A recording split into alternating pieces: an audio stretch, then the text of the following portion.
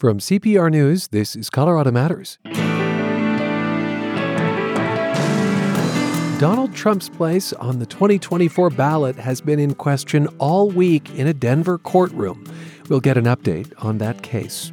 Then Simon Kent Fung wanted to be a priest, but he couldn't reconcile that with being gay. I spent most of my 20s pursuing various forms of conversion therapy with therapists and group therapy and various ministries so that I could follow what I felt was my calling. The whole experience was incredibly isolating for him, lonely, which is why he was so moved to learn about a Boulder woman who had the same struggles. Now, he's made a podcast about her journey, which painfully ended in suicide. My hope is that the church can listen to our stories because both Alana and myself took to the church's teaching wholeheartedly, embracing it.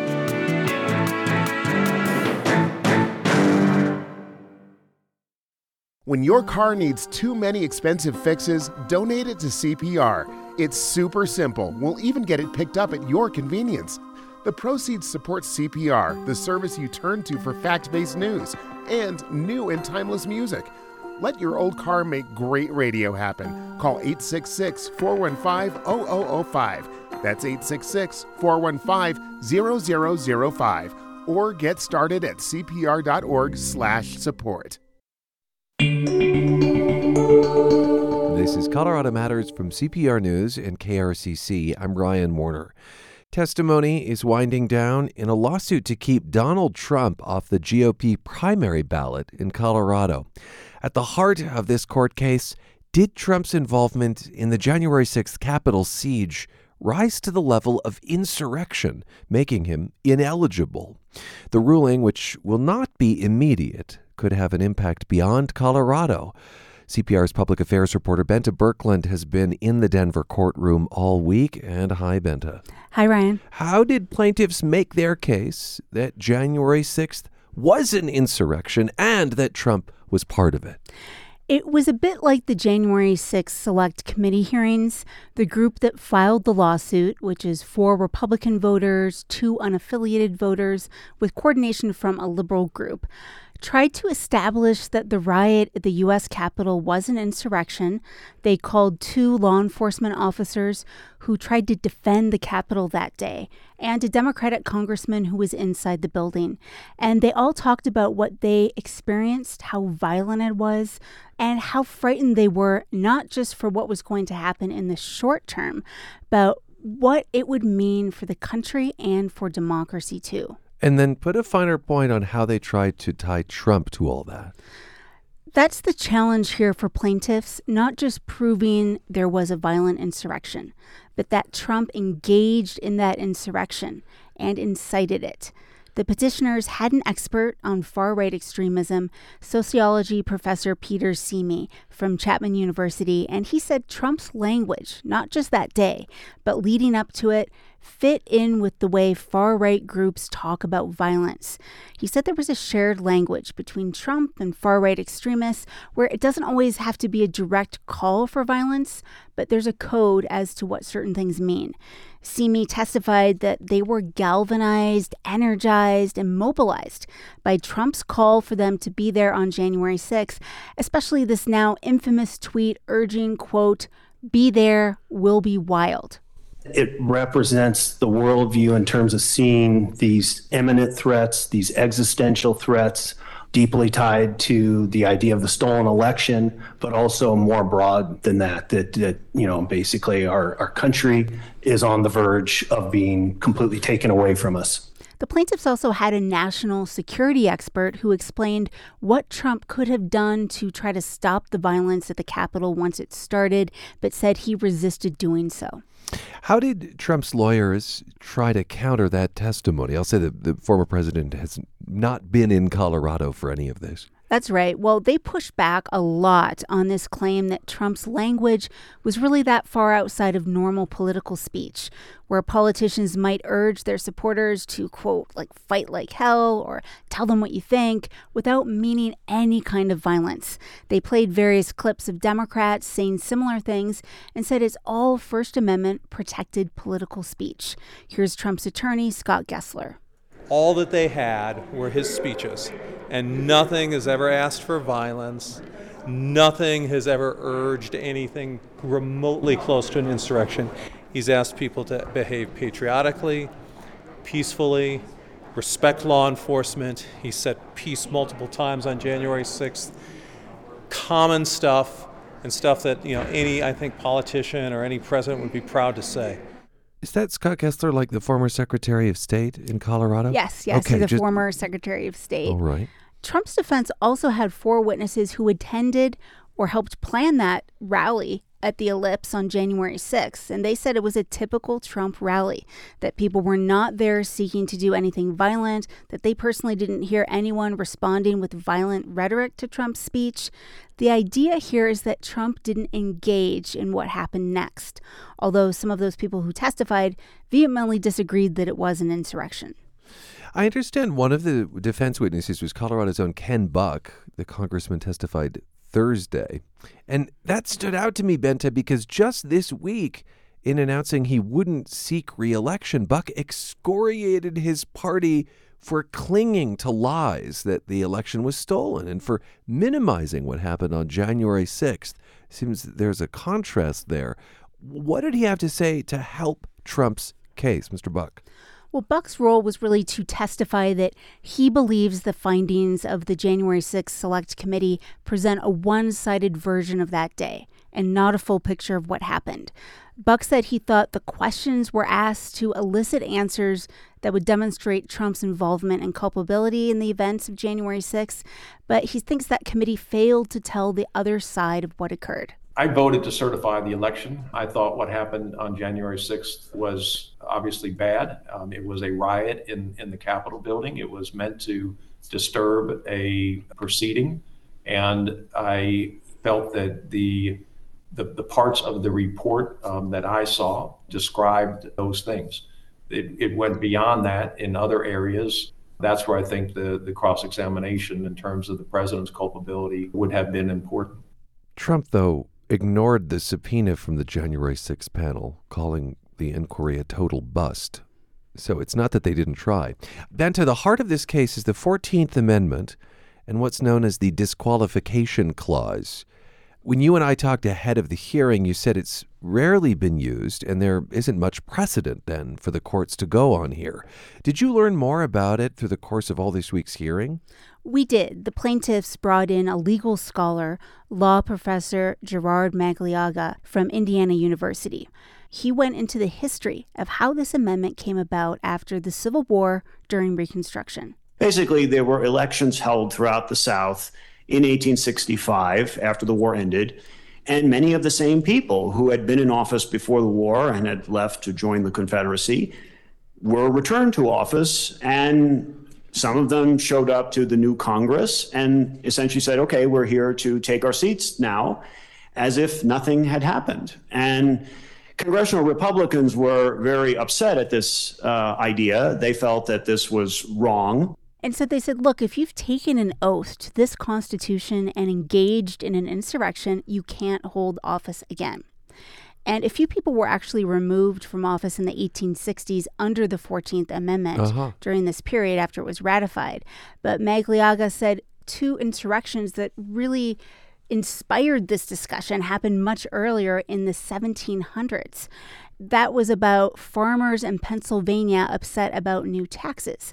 In those instances, though, there didn't end up being any violence. Really going into the annals of history here. Yes, he really showed primary source documents from those time periods.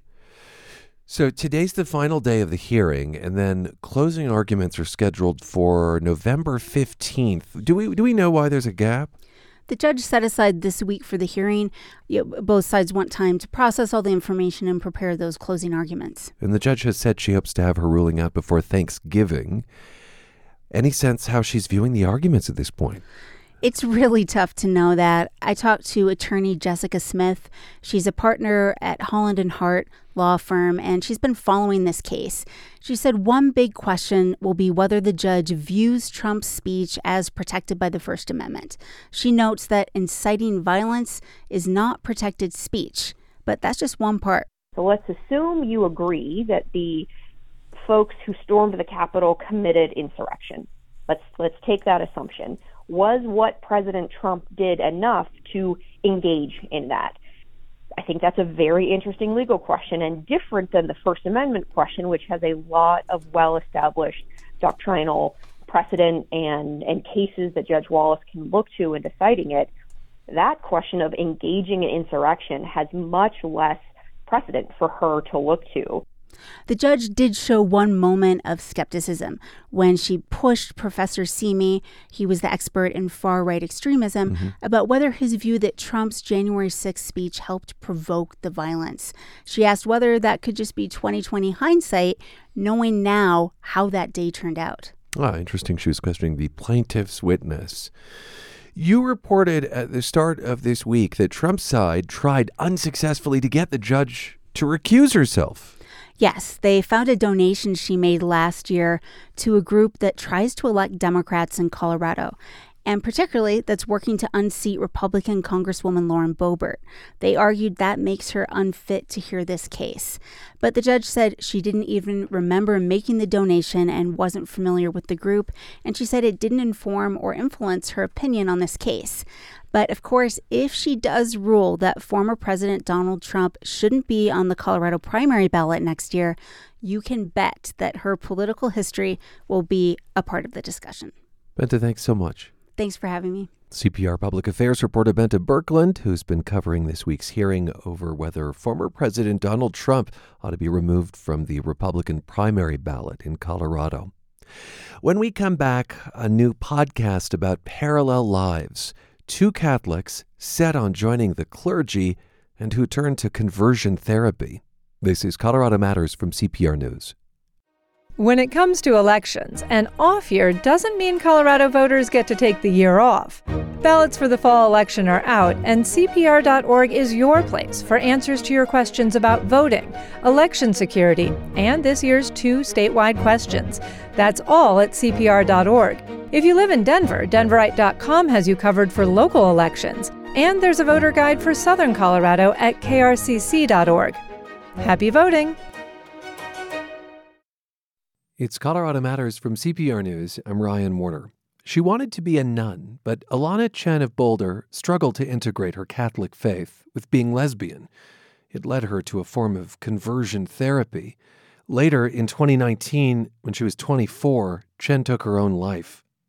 1,000 miles away, a young man read her story and was stunned by how similar it was to his experience. Simon Kent Fung wanted to be a priest and hoped for a time he could pray the gay away. Now Fung has made a podcast about their parallel lives and his message for other young religious people. It's called Dear Alana. And Simon, welcome to the program. Thanks for having me, Ryan. And note that we will discuss suicide. If you need help and want to speak to someone, text 988. Also joining us is Alana's mom, Joyce Calvo. And Joyce, thanks for being with us. Thank you. The two of you have become quite close. Simon, you've moved to Boulder, where Alana lived, in the course of reporting this story. That's right. How does a story become that transformational for someone? I think to tell that story, I have to rewind to 2019 when I first read about Alana's story and her death in the news. I was living in San Francisco. I'm from there, and I remember being in a coffee shop and just completely stunned. I was shaking in the corner, snot crying, because the details of her story seemed to track so closely to my own. She was this incredibly vibrant young person, A+ student, but she also was very devout, wanted to become a nun since she was a young teenager. And she also kept this secret, and that secret led her down various paths, including conversion therapy, which I'm sure we'll talk about. And that really paralleled with my own experience of pursuing that in my quest to become a Catholic priest. And so I remember, just kind of being completely stunned that somebody shared this story that I didn't really talk about with anyone, and ended up frantically searching, the internet for more information, and ended up finding Joyce on Facebook and, sent her an email and just wasn't expecting anything. And Joyce did get back to me, and we ended up talking on the phone a few months later. And that phone and texting continued for about, the next year and a half. And about 2 years ago was when I had recently burned out of my tech job. I, wanted to take a little bit of a break, and I was lying in bed awake at 2 a.m. and Alana's story just kept on haunting me. It felt like there were so many more questions that I wanted to find answers for, and the idea to perhaps explore that in audio and document that came to mind. And that's kind of what led to this project and eventually me moving out here to pursue it. You've been a practicing Catholic for quite a while. Yeah, all my life. Yeah. And I think you said that you were in tears reading the reports. I was in tears. I was crying. I was kind of in the corner on this little couch in a coffee shop and just like, how would I describe it? This feeling of maybe being struck by lightning or just quite shocking, because the experience that I had was so isolating that I felt like I didn't have very many people who had gone through this in my life that I had known about. And gone through this. Does that include conversion therapy? It does. Yes. So conversion therapy was, for those who don't know, is, the practice of trying to change one's sexual orientation or gender identity. And it looks quite different now than what it used to. It used to be fairly coercive and perhaps even physically violent. But today it looks a lot more like talk therapy with one-on-one with a therapist. And it draws a lot on neo-Freudian ideas of broken parental relationships that, result in you being gay. And so I spent most of my 20s pursuing various forms of conversion therapy with therapists and group therapy and various ministries so that I could follow what I felt was my calling, which was, to be a Catholic priest. To be a Catholic priest. Yeah. I just want to state very plainly that there is nothing mentally wrong with people who are gay. This has been proven over and over and over again. And so conversion therapy is anathema to what mainstream psychology and psychiatry know. But I want to go to this idea that you get a message, Joyce, from a stranger on the West Coast, one who has been incredibly moved by your daughter's story. And what was it like to be contacted out of the blue like that? It was wonderful, and it was very supportive, because at that point, I barely could get out of bed. And I don't know if I ever heard the term conversion therapy, but I knew from reading Alana's journals what was going on.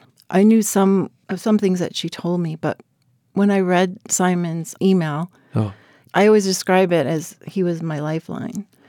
There were so many similarities to Alana, and I needed to know more. And so you then saw the same similarities he felt about your daughter. Right away. Mm-hmm. And I didn't know one person that understood that. People close to me could not understand it, In the podcast, at times the two of you are on this journey of discovery together into Alana's faith and life. You read through things she wrote herself, and here's an excerpt of the podcast. As we poke around the closet, I look up and spot 2 large piles of spiral notebooks. Are those all the diaries? Yeah, the ones. She had so many of these, like notebooks and notebooks and notebooks. Over the last 2 years, Joyce has been telling me about Alana's journals. She found nearly 24 of them in Alana's bedroom, and she's eager to show them to me in hopes that I might have some insight. I help Joyce carry them off the shelf. This is 2015, Simon. What age would she have? So she would have been 19. Yeah, what was anything interesting there? Well, first she's writing this is how firm a foundation, you saints of the Lord, is laid for your faith in his excellent word. It looks like it's a song to him.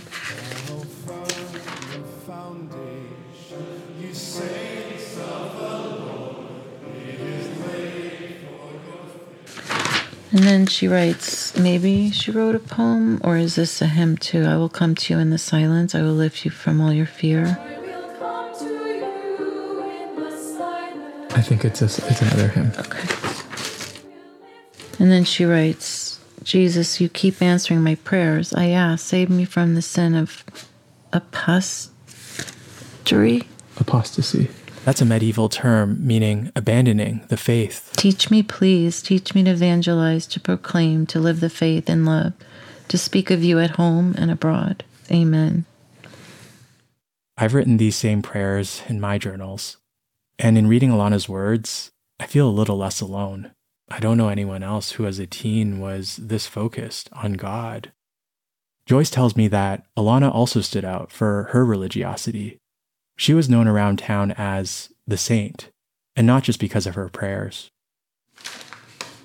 Oh my God. What? This is a letter from Shorty.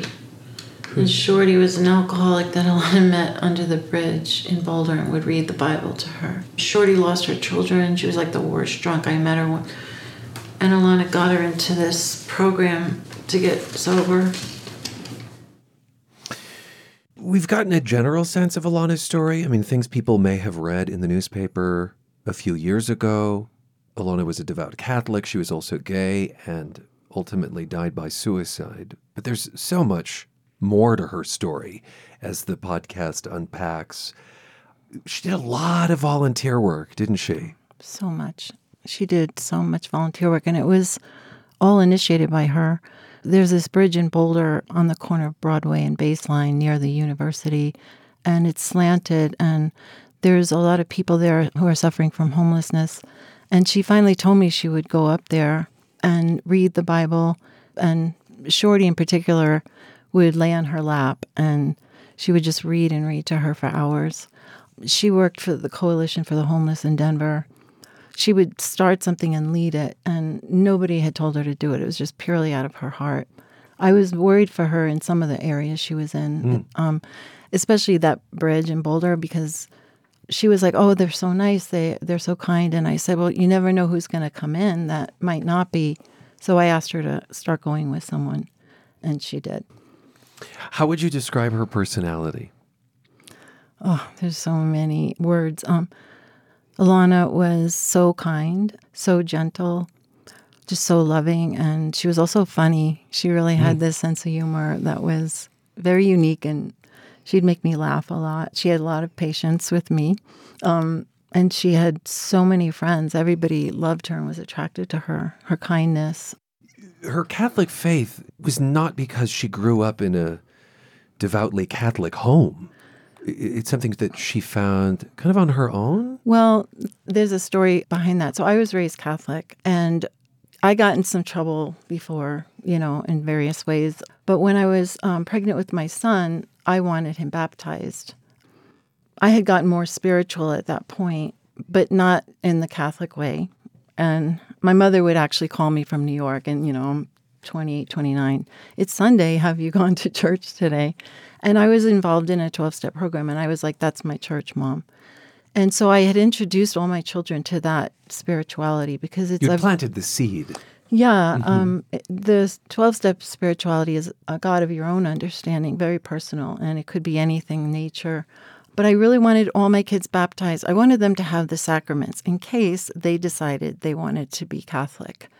It was a struggle because I would leave a lot of churches, and I tried other churches, other denominations, and I left so many because of just the way the priest talked, the messages I got. So I really struggled with finding the right church. And I understand that seed you planted really sprouted for Alana at a Catholic camp. It did. That's really where it happened. The next Sunday, Alana came back and was very different. The kids would be in the pew and they'd be goofing around, and I was sitting there like, oh God, I got to leave this church again. This is another priest I can't relate to. But Alana, after the camp, she was sitting on the edge of the pew. She was mesmerized. And I did lean over and I said, what's going on? And she said, I learned at the camp what you're supposed to do in between the things that everybody else does. And I guess it was just being with the Lord, contemplative, maybe. I couldn't believe it. And her siblings were very, what's going on with Alana, Yeah. And they saw the transformation too. She couldn't take her eyes maybe off Jesus, Mother Mary, listening. I never learned what she had learned. We're talking about the new podcast, Dear Alana. It's about a young woman in Boulder who died by suicide and the lessons a stranger learned from her life. His name is Simon Kent Fung.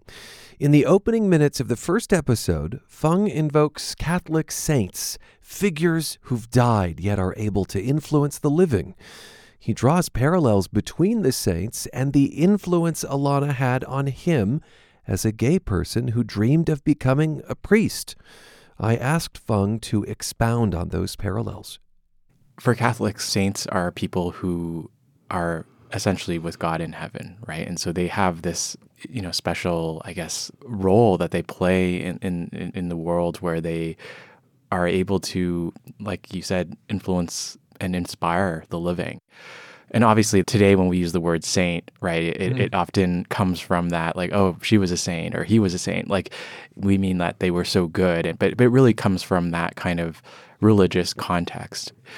I think what really struck me about Alana's story in learning about it, more through Joyce and her friends and her or those who were close to her, is she was lauded as this saint when she was alive. But, as her life progressed and as she had pursued her dream of becoming a nun, and as she had taken such great lengths that we discover in order to follow that dream, in many ways, she really struggled, reconciling perhaps that deep connection she felt that we hear about in her own writings with the messages she was receiving about how one could be worthy of God, and, given this part of her that she was keeping very secret around her sexuality. And so I think like there's in so many ways this turn in her life where she ends up looking very different than what people would imagine a saint would look like. But I think the irony of all this is that, at least in my life, Alana, somehow her story moved me to the point where I found myself moving here to Colorado. And when I made this podcast, my plan was not to be in it. I wanted to tell Alana's story. I wanted to tell it from a very detached place and sort of narrate it. But the more I was making it and I was getting feedback from listeners, the more it was clear that people wanted to know like why I was telling the story and what my connection was and why they should trust me. And so I found myself sort of backing into uncovering and revealing parts of my life that I felt like I had in many ways gotten over or had moved on from. And because of Alana, I end up, in the podcast really, really processing in real time and revisiting so many of these parallel experiences, and find myself revisiting those parts of me that I had been so ashamed of. And in a way, I credit that healing and that kind of miracle in my own life to Alana. And in that way, I think her influence from beyond the grave was deeply felt. And I think is another layer of what I would consider Alana's sanctity. Her saintliness. Yeah. To make this podcast, you both pored over Alana's journals. In fact, Joyce, you brought just an excerpt of one today. Do you want to read this? It's on your phone, and it's accompanied. Is this her artwork? Yes. Alana was an amazing artist. And there's a kind of almost angelic figure maybe on the page that she's drawn? Yeah, it's a dove. A dove, which represents the Holy Spirit. Yeah. Mm-hmm. It says, "O Holy Spirit, beloved of my soul, I adore you. Enlighten me, guide me, strengthen me, console me. Tell me what to do. Direct my every choice. I promise to submit myself to all that you desire of me and to accept all that you permit to happen to me. Let me only know your will. Amen." It occurs to me that the details of her life and her writings that you shared are very intimate. I mean, you pored over her journals, you looked through her phone. How did you each make the decision to tell the story of Alana's life and death, knowing that she couldn't give you permission to do so? Well, Alana was interviewed by the Denver Post, and Alana said to me, she said, "I'm going to write a book one day." And she said, everyone needs to know how bad this was. It was really bad. And you're speaking of the conversion therapy. Right. And, she didn't call it that, but that's exactly what it was.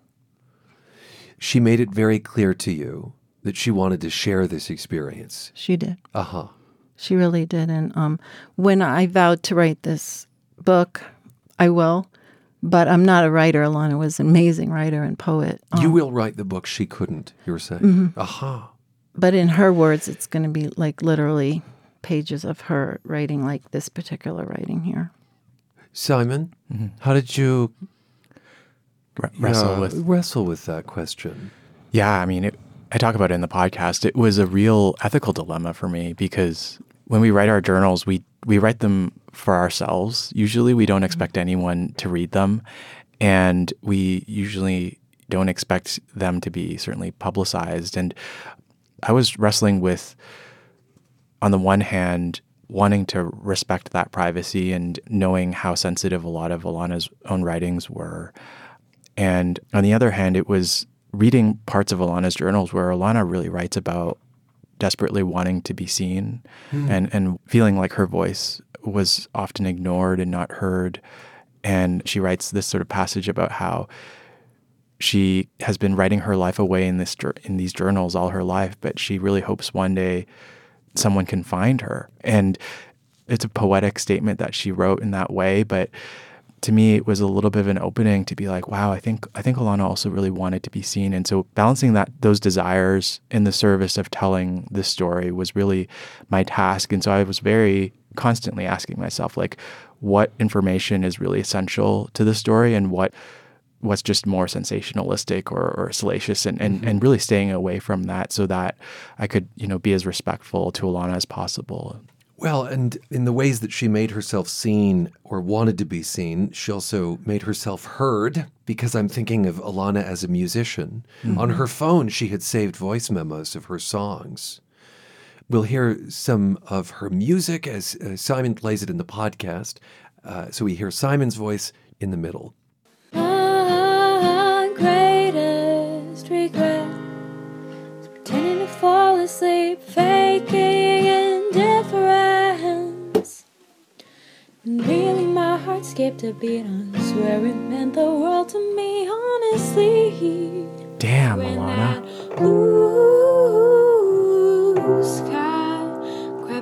She's working through song after song of original compositions. Let the music take it to a higher place for a little while. About love, God, regret. Take this away from me. When she was in her early teens, she started getting counseling from the church about what they referred to as her same-sex attraction. And you make really clear in the podcast that this is something Alana sought out on her own. There was no family pressuring her to do so. Simon, just say a little bit more about this sort of counseling, which these days, as you told us, I guess looks more like talk therapy. Yeah, so... And talk therapy, like, people might just think, oh, that sounds kind of harmless, Yeah. They're just talking. Right. I mean, this is where I spent a bit of time talking about the layers and the complexity of this topic, because for a lot of people who are in a lot of these church spaces, as it was in the case of Alana, clergy are often the first people that people, feel safe around coming out to. And Alana came out to her priest when she was 14. And I similarly felt safe to do that to the priests in my life. Those were the only people who knew about the secret that I was keeping. Another parallel. And one of the things that, unfortunately, Alana, the guidance that Alana got was she was told when she'd come out to this one priest in particular not to tell her parents about this. And so Alana complied with that and ended up seeking out the counsel that was referred to her through her church. And that counsel, Alana later describes in that interview in the Denver Post on conversion therapy, as something that really she both sought out, and at the same time, the worse she got, the more she clung to. And I can really relate to that feeling of desperation, because part of the counsel that she was getting, that we now have the words to describe as conversion therapy, involves the idea that one's homosexuality is a pathology, and contemporary conversion therapy can also look like pastoral counsel and life coaching, and the idea that you're gay because of failed parental attachment. So in And Alana, what a thing then to say, don't tell your parents, by the way.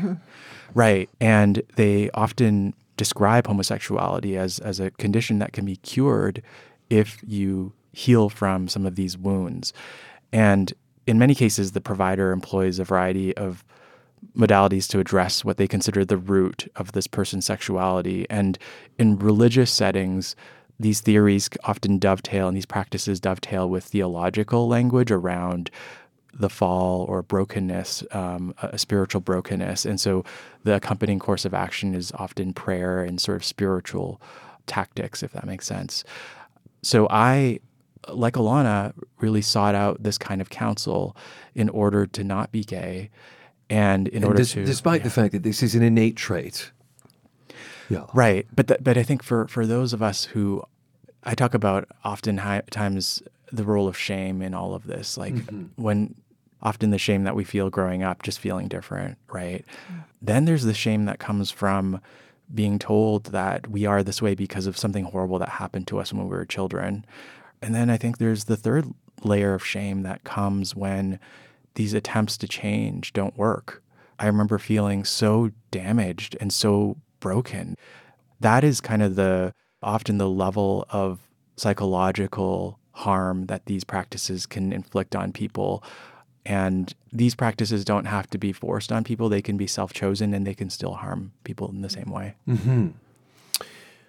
And Joyce, as you describe it in the podcast, this was a really hard period for you and for Alana and for your relationship. What is something you've learned having gone through it that you might want to share with other parents? Well, first of all, she told me she was lying to me and she was sneaking away and going to the 5:30 Mass every day.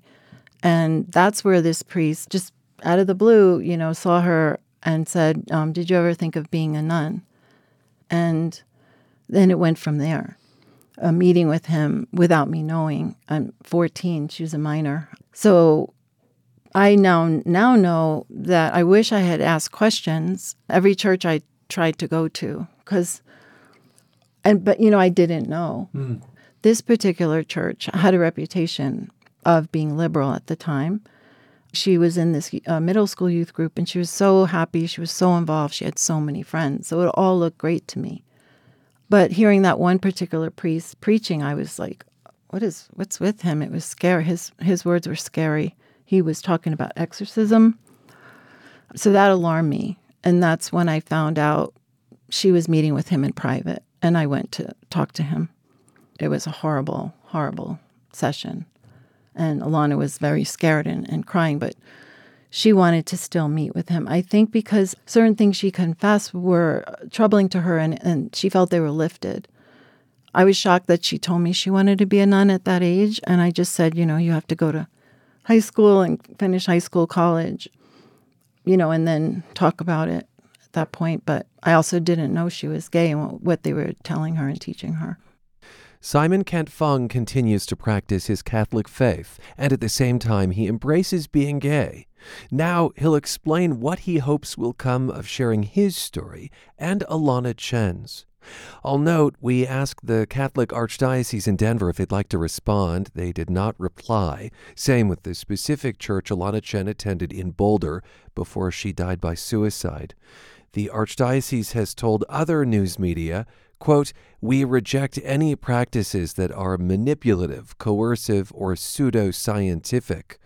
The church has said it, quote, "does not practice conversion therapy and remains against any form of coercion or manipulation."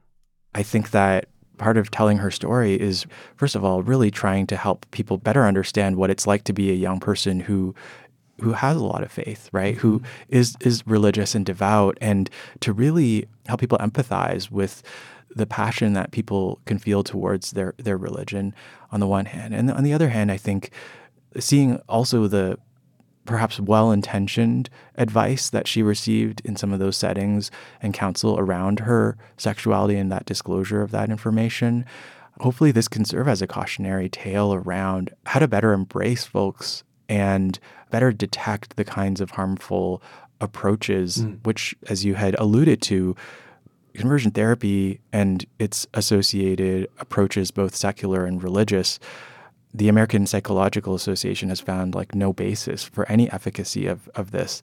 And in fact, LGBT individuals who have gone through conversion therapy are twice as likely to consider suicide. And so I think that those stats alone are alarming, but at least for obviously Alana at the time and myself as well, like we had no idea about this. I think we were really following what we felt like was the right call. And unfortunately, often these approaches are tangled up with a lot of theology that is, again, people well-intentioned probably trying to find solutions and ways to counsel folks that line up with that theology. But I think what we're trying to do is really share the impact that this can have on a developing psyche. In making this podcast, Simon, you tried to reach the Catholic Church to talk with them about what happened. How'd that go? Did they have any response? This is a story that's so close to home in that a lot of the individuals that were in Alana's life were probably 1 degree separated from me, from friends I have on Facebook. And, you know, in the Catholic community is often very small in this particular subculture of the Catholic Church. And so I made every attempt I could to reach out to some of the leaders, some of the pastoral leaders in Alana's life. And they either didn't answer me or declined to comment and relied on their existing comments that they'd been making to the press. And unfortunately, the Archdiocese of Denver here has disavowed any claims of counseling Alana in this direction. Some of the individuals employed by the Archdiocese who were Alana's spiritual mentors have engaged in some victim blaming, unfortunately, with, you know, as Joyce knows, blaming her for Alana's death in a very quite shocking way. And so I talk about that in the podcast. And unfortunately, you know, this was not my hope. My hope was that we would be able to have a dialogue. I would be able to hear more from that perspective. But that has not been the case. You wanted that dialogue. Absolutely. Yeah. I tried to have that dialogue by going into David Nix's office, and Alana was young and she was really shaking. And I didn't know, at that time I didn't know, you know, she was gay, but I was, you know, outraged that he was meeting with her in private. She was a minor. I knew she was getting extremely religious. She loved the saints, and some of them I did as well, but Alana was more my teacher. But he turned everything against my family, every one of my family members in that session. He said I wasn't really Catholic. And I think he had Alana so concerned also to like save us. So she was constantly praying for everybody in the family. And that anxiety I can only imagine. But I do want to say that all this time I introduced Alana to very contemplative Catholics, nuns. Some are gay. Some have a pride flag in their church. She loved it. She loved the readings. She came on these retreats with me up at a monastery in Snowmass, but she couldn't shake the voices from this other priest at St. Thomas Aquinas. There was so much indoctrination at a young age from 14. You know, I would go to that church sometimes and they would say, your daughter's a saint. And I kind of was put off by that. I was like, what do you mean? And I felt like that kind of language was pressure. And on such a young kid. Oh, like, gosh. I'll note that at least one of the priests whom you talk about extensively in the podcast has specifically disputed the idea that the church's counseling led to Alana's decision to take her life. Are you hoping you can change something about the church and how it interacts with LGBTQ identities? Well, I got very involved with the teachings of some of the monks at Snowmass, the sisters down in Colorado Springs. I was taught to meditate. They teach the truth that we are all God's children, no matter what. And do you hope then that the podcast results in a shift? I wish people knew more, that there are good parts of the Catholic Church.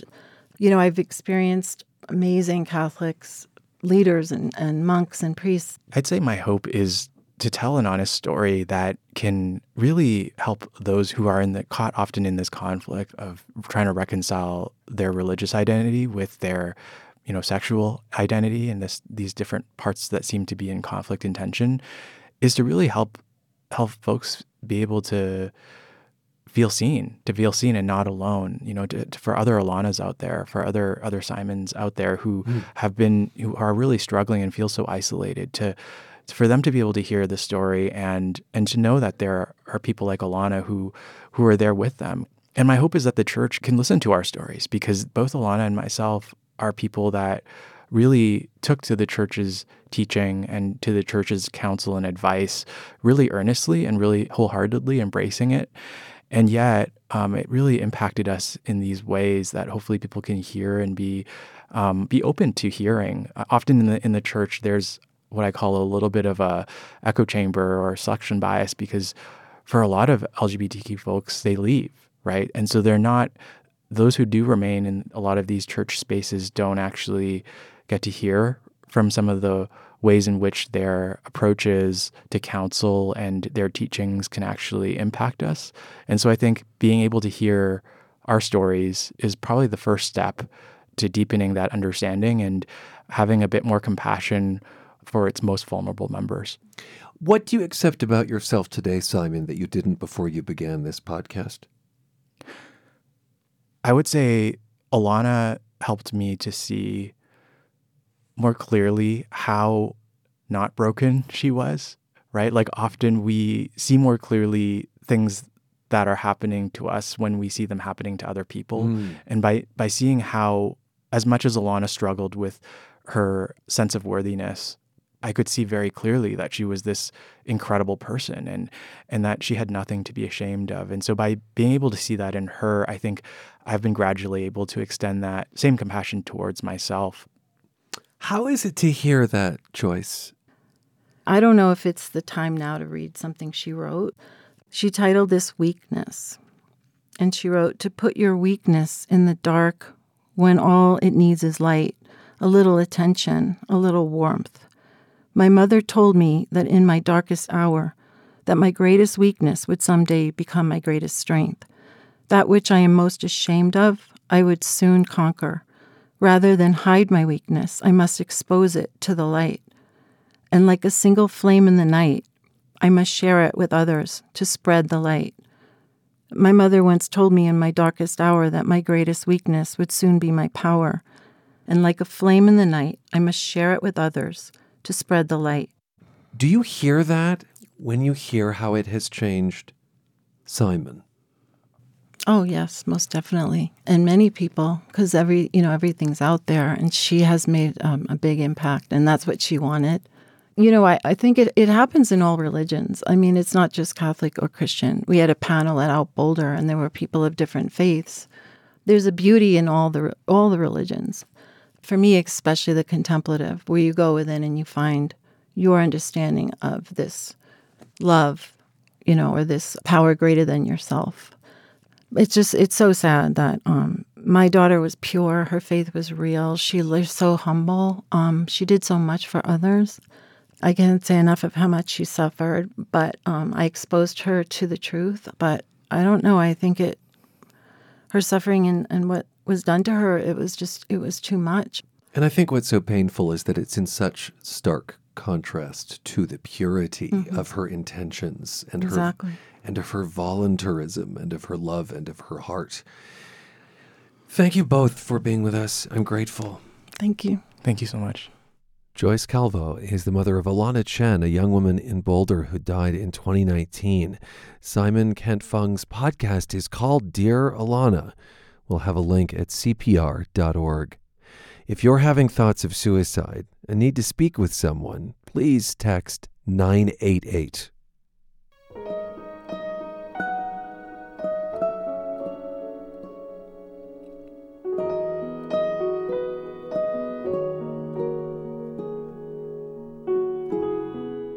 And that is Colorado Matters. I'm Ryan Warner at CPR News and KRCC.